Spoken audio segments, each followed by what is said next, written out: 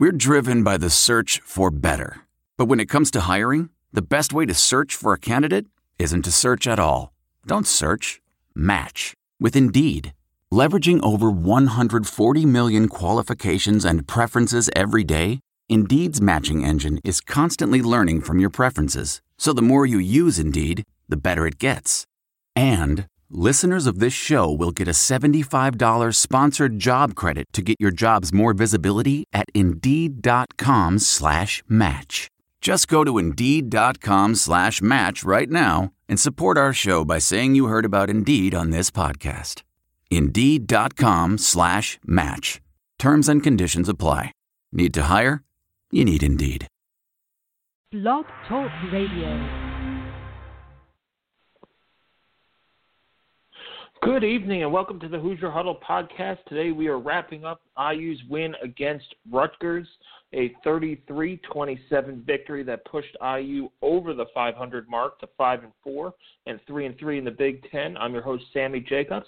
Co-host TJ Inman will be along shortly here in a second. Just wanted to go over the win. It was an ugly win, but a win nonetheless. And now we welcome in TJ. TJ, how are you? I'm doing wonderful. As always, great to be on and talk about a win. Like you said, an ugly/really weird. It was really a wild game, I'm sure, for the non-invested fan. If you're just neutral, just watching that game for some reason, it was probably hilarious. For us, it was really stressful and frustrating and nerve-wracking because there was a lot on the line for Indiana, and eventually it was a win that you'll take and move on and just hope that these issues can get cleaned up in time to get the sixth win, because I don't think they would have beaten very many Big Ten teams. Maybe you beat Purdue playing like that because Purdue is equally careless with the ball, but there weren't too many teams you would have beaten making that many mistakes on Saturday, but they were playing Rutgers, and that's all that mattered. So did enough to get the win, especially on defense. Yeah, and to be there in person, it was. I didn't feel any sense of panic. I was in the radio booth doing stats again, and there was no panic in the radio personalities as well either.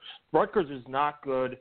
Indiana really should have beaten this team by at least 20 points. And from my calculations, and it's rough calculations, Indiana left via kicks 11 points on the board, whether it was the blocked, missed extra points, blocked field goals, missed field goals, you name it. And then via the turnover, they left another 3 to 7 points on the board with, Lego's interception at the 16-yard line takes away, possibly a touchdown.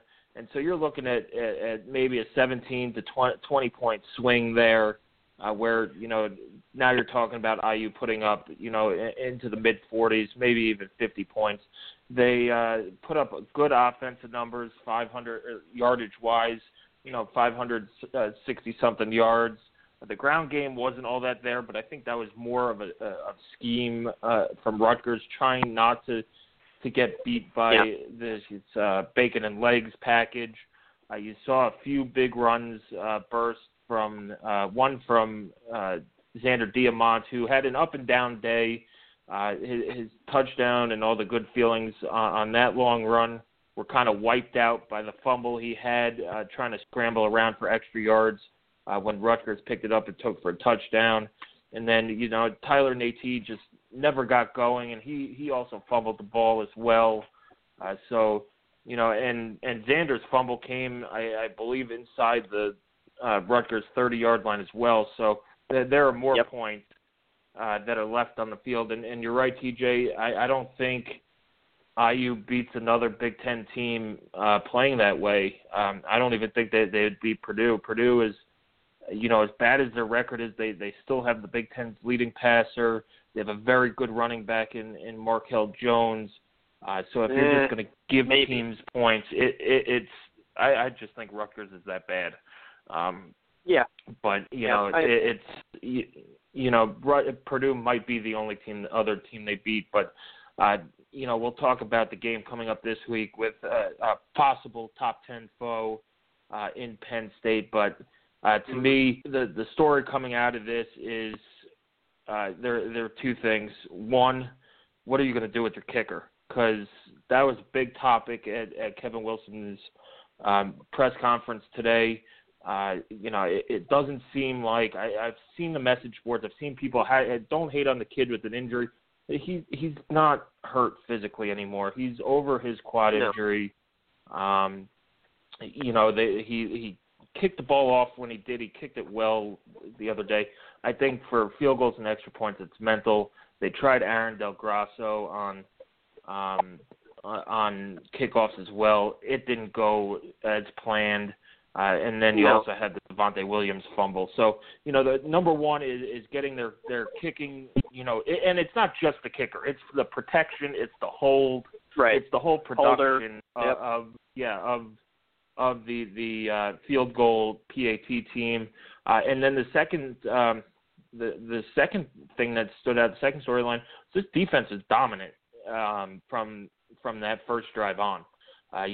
Rutgers scored a touchdown on the blown play, a 68-yard pass, and then after that, I think it was all their second touchdown was on a fumble recovery, scoop and score, and then the other touchdown came on a short field when Indiana gave them the ball to start the second half at Indiana's own 21-yard line, and they went in. Other than that, they played terrific. They held Rutgers to 1 for 16 on third downs.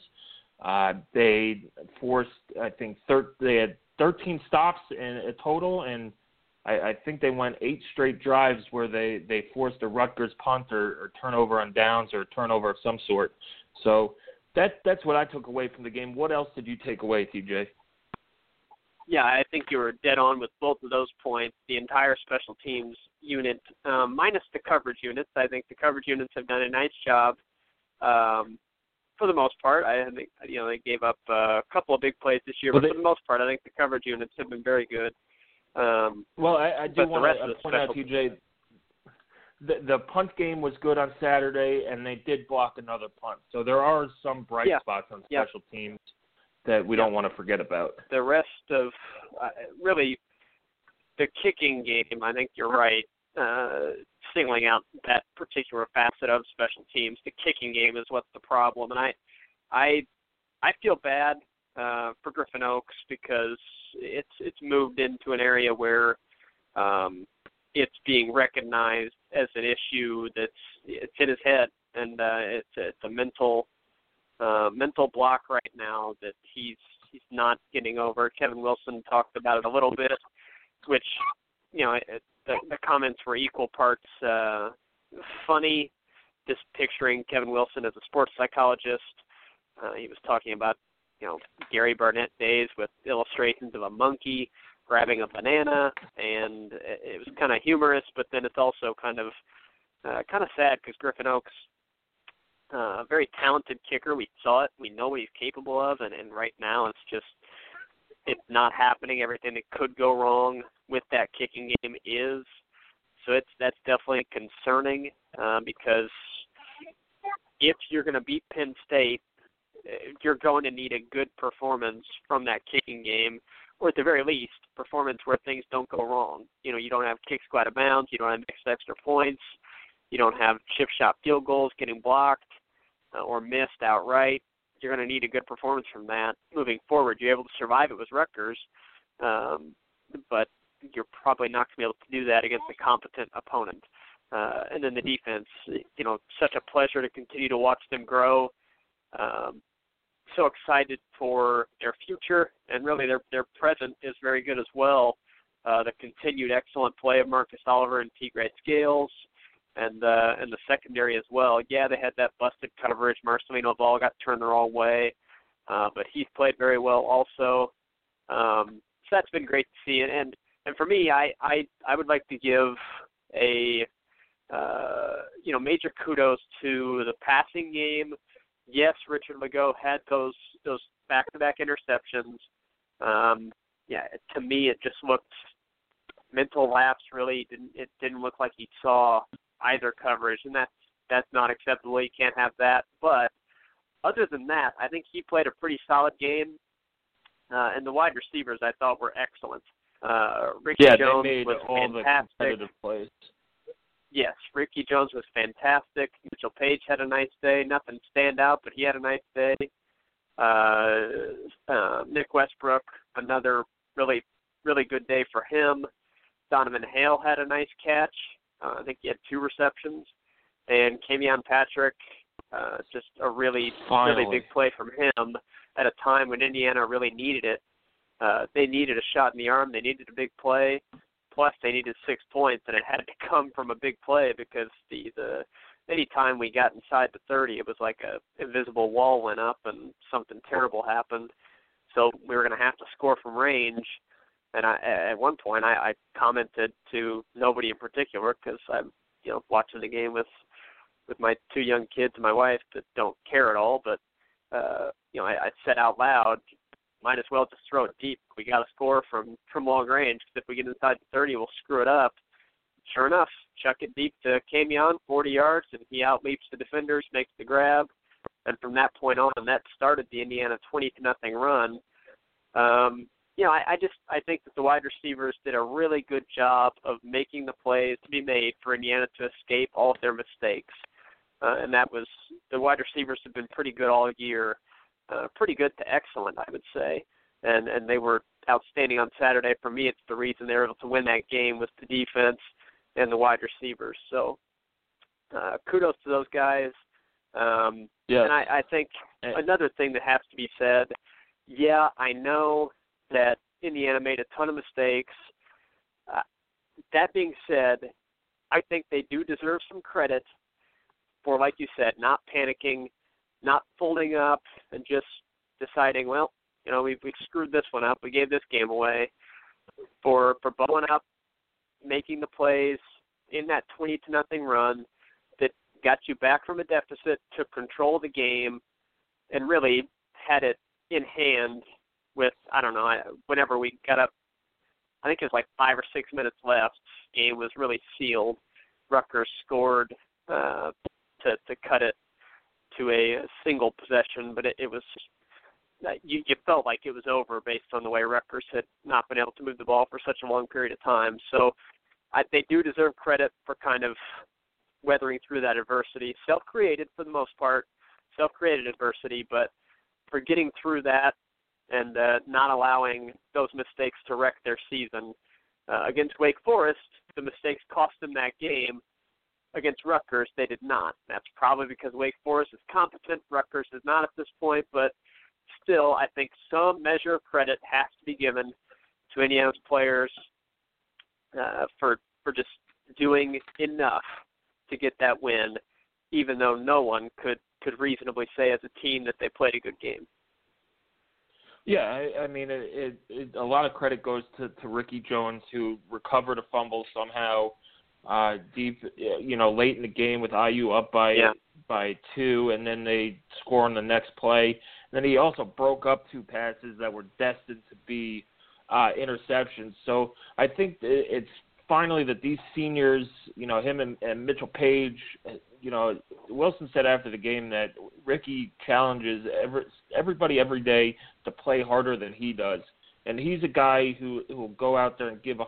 And if you're going to beat Ricky Jones at that competition, it's good for both. It's good for everybody involved for the game. So you say that they did well enough. I think guys like Ricky Jones, he went above and beyond to do everything that he could to make those plays. But again, this is a game that maybe in the past IU does lose. It's a road game, and road games are not easy, especially when you have everything go against you, whether it be fumbles, interceptions, missed kicks, blocked kicks, everything that could go wrong almost did go wrong for IU, and it was good to see the resiliency of both the offense and the defense to come back and get that 5th win. It was a very important win.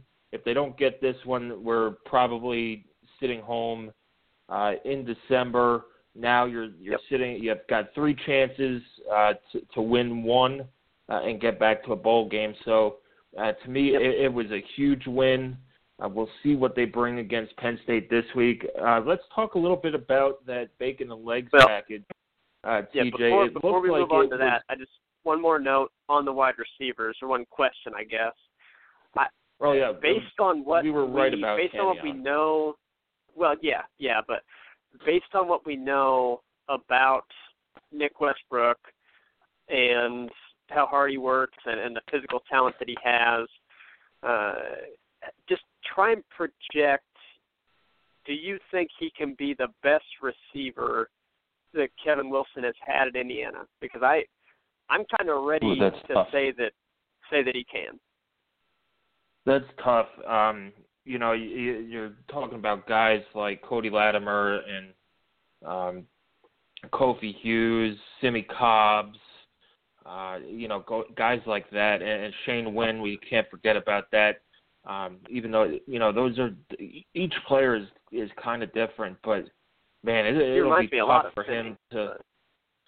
He does, but he's, is Simi better than Cody Latimer? Is Simi better than Kofi Hughes? Those guys just caught footballs, and wherever Nate threw it up, they caught it, and it's not saying that Nick Westbrook is bad, but it's, he still has a ways to go to be that guy who's like a Cody Latimer or Kofi Hughes, where he could just throw it up and he's going to make a spectacular play and get it, or be the guy that you could body up and he's the guy who you could throw to on a third and 8 and get 11 yards. Now, in the last couple of weeks, he has been, but there was also, he still has a lot of physical development to go through. Could he pass them and be the best wide receiver that Kevin Wilson has had?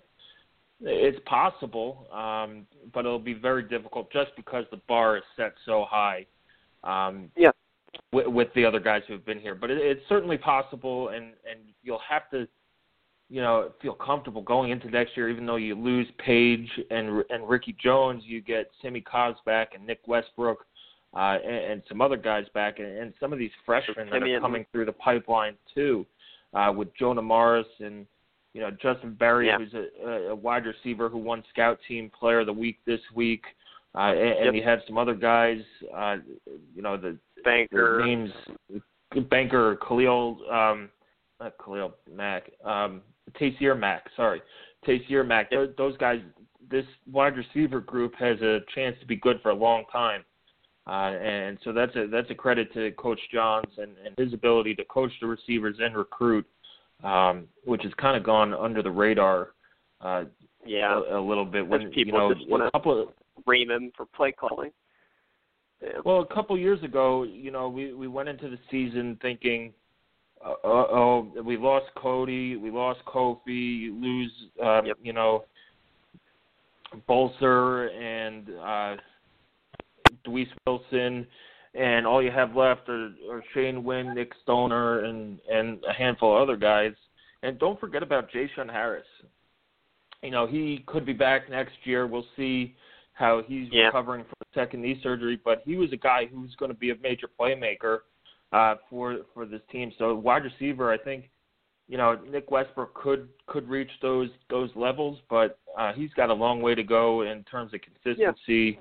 And making plays, but he's got off to a good start. So it's a tough question to answer, but it's the tradition of good receivers coming out of IU is going to continue with Nick Westbrook and the next group coming up. So no question about that. Anyway, TJ, let's go into Penn State a little bit. I know we haven't researched it all that much, but this is a team coming in who's absolutely on fire. They've won 5 in a row. They knocked off Ohio State in a game where statistically they shouldn't have had any business winning. But, they knocked them off. They made plays when they needed to, special teams plays when they needed to, and then they just housed Iowa last week at home. So the game's at noon. Is this a classic letdown game? for Penn State? Well, it could be that I think usually, for me anyway, those tend to come about when a team is coming off of a big game, plus they have one coming up somewhere in their schedule. Really, Penn State doesn't have. They finish after the Ohio State game. It really finishes very soft for them. Indiana was the toughest. At Indiana was the toughest game they had left on their schedule, since Iowa's offense is just a complete dumpster fire right now. Yeah, they but were that's just, they didn't offer anything. So. Yeah, the opponent might not have been as difficult, but it is a night game in Happy Valley, and you're juiced up and all that stuff. So to me, I think Indiana's the toughest they had left. So I think the letdown game could happen for sure. But they have an 8:00 game at Rutgers and Michigan State to close out the year. So this is, they're going to be in the top 10 probably in the playoff polls when they come out tomorrow. To me, it's, it might be a trap game. They're red hot. Like, they've won 5 games in a row. Saquon Barkley is looking like the Saquon Barkley we predicted, where he's leading the Big Ten in rushing. Looks all world back there. Trace McSorley is doing a very nice job back at quarterback, and the defense looks like it's back to being a typical Penn State defense. Now they got Brandon Bell back. He hasn't played as much over the last couple weeks as he did against Ohio State, but they're getting these guys back at linebacker that they were missing earlier in the year, and have become a very tough defense once again. And this is the most success they've had probably in five or 6 years. So it's how are they going to handle it coming into Memorial Stadium? It'll be a noon game. We all know how those noon games go. IU will be fired up for it. It's a chance to become bowl eligible and not have to worry about trying to win at Michigan or, anything could happen in a rivalry game. So, what else should we take away from this Penn State game coming up? Yeah, I preview them more in depth later, but they, like you said, Saquon Barkley, 100% healthy. And he's playing like it. I mean, they've really got him going. The offense is very interesting. They do not throw a whole lot, but when they do, they tend to throw pretty deep down the field. A lot of deep shots to a talented group of wide receivers. Off of that, they'll set up their run game to set up that play action deep pass. And Saquon Barkley is really the definition of a lead back. I mean, he's going to get 85-90% of the carries that they have. McSorley's going to carry the ball some as well. And they actually had Tommy Stevens come in this last game, former Indiana commit from Decatur Central. Tommy Stevens came in and he had 70 yards rushing. And I don't expect to see much of that, but we might even see a little bit of him as well in kind of a Xander Diamont type role where he's going to come in and be primarily a runner. It's going to be very interesting to see how Indiana's defense, which has done very well against the run, with the exception of the first half of the Maryland game, really, and they adjusted there and did very well. So this will be another stern test for them. The secondary is going to have a big test as well against those deep passes, and they've done well against deep balls so far. As long as they don't get turned around in coverage, which has rarely happened. So I overall, I kind of like the matchup, defense versus Penn State's red-hot offense, but the thing that concerns you is Penn State's run defense has really come around, and it's looking like a very strong unit. Indiana's run game, that's a ton of question marks. Whether or not they can get that going, they're not going to have Mike Majette this weekend, unfortunately. So you're left without Majette, without Cole Guest, kind of a question mark of explosiveness in that run game. So that's going to be a concern for sure. And it's just very to a big game like this and feel like you match up decently with the very good offense because of your defense. But on the other hand, you don't feel great about moving the ball that much on Penn State's run defense. It's going to be very critical for Richard Legault to be on and not make the mistakes that we've seen him make.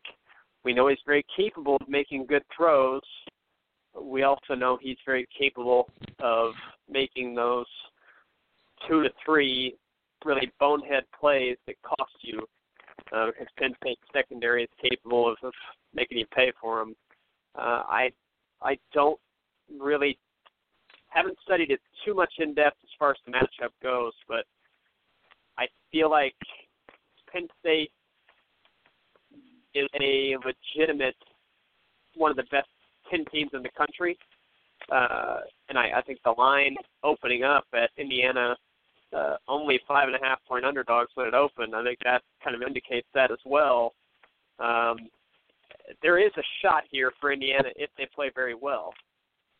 The problem is that they've made so many mistakes here in recent games, mixed in with some really spurts of really good play, that you're not exactly sure if they're capable of putting together 60 minutes of really quality, solid, mistake-free football. So it's a game that you feel like Indiana has a legitimate shot in. They're not going to be overwhelmed by Penn State physically. I don't have any doubt about that. But Saquon Barkley might be the Big Ten's Offensive Player of the Year right now. And the matchup to watch is going to be him going against IU's defensive line and Indiana's linebackers, which are playing. I don't think it's an exaggeration to say that IU's 2 linebackers are playing as well as any duo in the conference at the linebacker position, and that's saying something. There's a lot of good linebackers in this league, but I feel real good about Scales and Oliver, and I feel pretty good about the defensive line now that Robert McCray is back and playing well, plus Green and Hoff. I think they'll be able to do a pretty decent job against Saquon Barkley. I don't think he's going to tear the defense up, but he is going to get his because he's a really good player. So the question's going to be, can Indiana's offense keep up with that and avoid the mistakes, especially once taken inside the scoring zone, because that has been a real nightmare that has continued pretty much every week with the exception of the Maryland game. So I guess I'm hedging my bets here saying that I feel like Indiana has a real chance and the Penn State's not that great. They are playing extremely well, and they deserve to have the record that they do, but I don't think they're one of the 10 best teams in the country, and I do think Indiana's going to keep this game pretty close. Yeah, I agree, and we'll get more into more detail on Wednesday when we have our pregame podcast. But This is, to me, it's a chance for, and we'll see what the turnout is like as well. You now have a team that's over 500. They've won 2 in a row. Yes, they played poorly at times against Rutgers, but you have a top 10 team coming in. Yes, it's at noon, but it's a national televised game on ABC. It's a chance to get bowl eligible.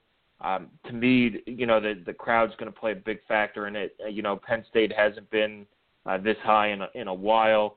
Will they bring people, or will this be a primarily pro IU crowd? Will students get up for the early kick? Will people make the trek down after a late basketball game on Friday night with IU and Kansas and Hawaii? So to me, lots to go over on Wednesday, but I feel pretty good about it. I feel pretty good about this team, and we'll see where we go from there. But that does it for all the time we have. TJ, thanks for joining us on the post-game show, and we'll talk to you on Wednesday.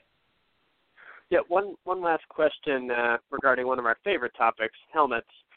Is Indiana ever going to wear, I love the Script Indiana helmets, but are we going to see a traditional IU logo helmet at any point this season? That's kind of weird that I don't think we've seen it at all yet this year, and that's kind of odd. But I'm not complaining about the uniforms, but I'm curious what you think do against Penn State's all-white uniform. They might go chrome. again. I really. think they go Chrome. Look, they've won. They beat Michigan State with Chrome. They beat Maryland with Chrome. You go with the hot hand, and then we'll see what they do again. Michigan might be the best chance that they have for the traditional IU helmet. Yeah. And then Purdue, usually they've gone state flag. They've gone with an alternate look. Purdue goes with the railroad helmet, and IU went with the ice last year. And then the 2 years in a row before that, they went with the block eye look with the two-tone helmet. So we'll talk more about helmets on Wednesday. Thanks for joining us. Check back HoosierHuddle.com all week. We'll have you covered for this, big matchup for IU trying to get bowl eligible. Follow us on Twitter at Hoosier_Huddle, and we'll be back with you on Wednesday.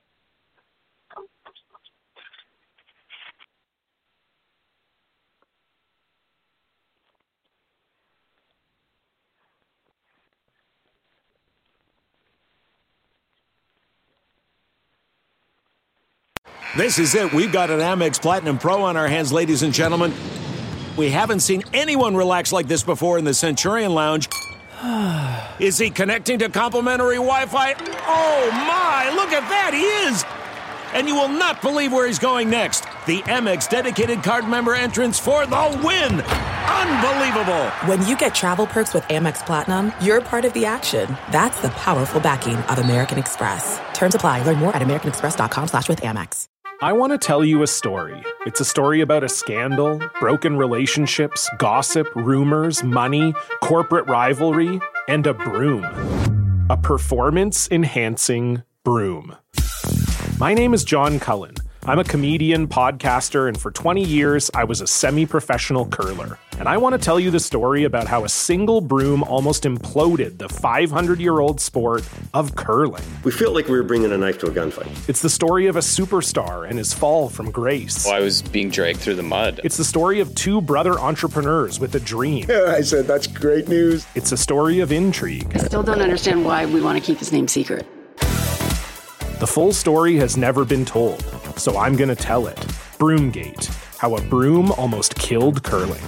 It was a year I'd like to forget. To listen to Broomgate, search for Broomgate in your favorite podcast app. That's all one word, Broomgate. The NBA Finals are heating up. Looking for hot takes on all the postseason action? The Old Man and the Three, presented by BMW, is the podcast to listen to for the ultimate finals coverage. Host and former NBA sharpshooter JJ Redick not only has a plugged-in perspective on the action from his time in the league, but he's also announcing the games in real time for ESPN. JJ has the ultimate insider point of view, and he's taking you along for the ride as he breaks down the best defensive schemes, dunks, and drives from each game. And speaking of incredible drives, there's no better place to tune into your new favorite podcast, The Old Man and the Three, than in a standard-setting BMW. Luxury meets power to create a wholly new driving experience.